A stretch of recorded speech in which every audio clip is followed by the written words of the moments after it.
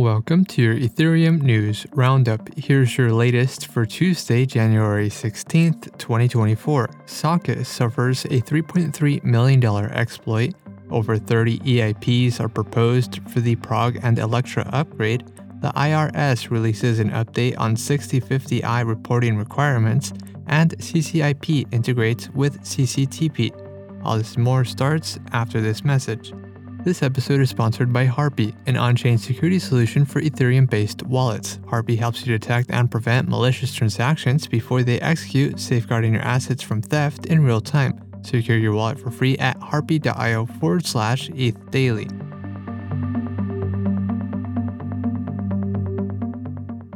Cross-chain bridge protocol Socket suffered an exploit caused by a vulnerable Socket Gateway smart contract, resulting in the theft of over $3.3 million in user assets. An attacker siphoned assets from users who had open token approvals for the vulnerable Socket Gateway contract, which was deployed just 3 days prior to the exploit. In response, Socket temporarily disabled the affected smart contract. Users are still advised to revoke their token approvals for the contract. The attack appears to be confined to Ethereum mainnet. The attacker converted the stolen stablecoin assets into ETH. Among the victims, one user lost 656,000 USDC. Users from third-party wallet providers that use Socket's liquidity layer, including Rainbow and Zerion, were also impacted. Ethereum community members have proposed roughly 30 EIPs for the upcoming Prague and Electra upgrade, which is currently the next hard fork scheduled after Dencun. The EIPs cover a variety of areas, including vertical trees, Ethereum object format, simple serialize, peer data availability sampling, new opcodes, new precompiles, and new transaction types. During the last all-core devs execution layer call, core developers agreed that the Prague and Electra upgrade should prioritize the implementation of vertical trees.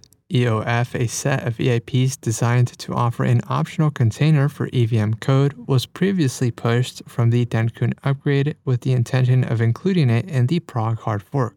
Among the proposed EIPs are EIP 4444, EIP 7212, EIP 7002, and EIP 7034. Active discussions regarding the proposals are currently taking place in the Ethereum Magicians Forum. The IRS released an update concerning the reporting requirement for business digital asset transactions of $10,000 or more. The new rule, which became effective this year, is an extension to the current rule applicable to cash transactions and requires the filing of a report within 15 days following the transaction. In today's update, the IRS stated that businesses are not required to report the receipt of $10,000 digital asset transactions until both the U.S. Treasury and the IRS issue specific regulations. The clarification follows a statement by CoinCenter indicating the absence of clear guidance on reporting such transactions.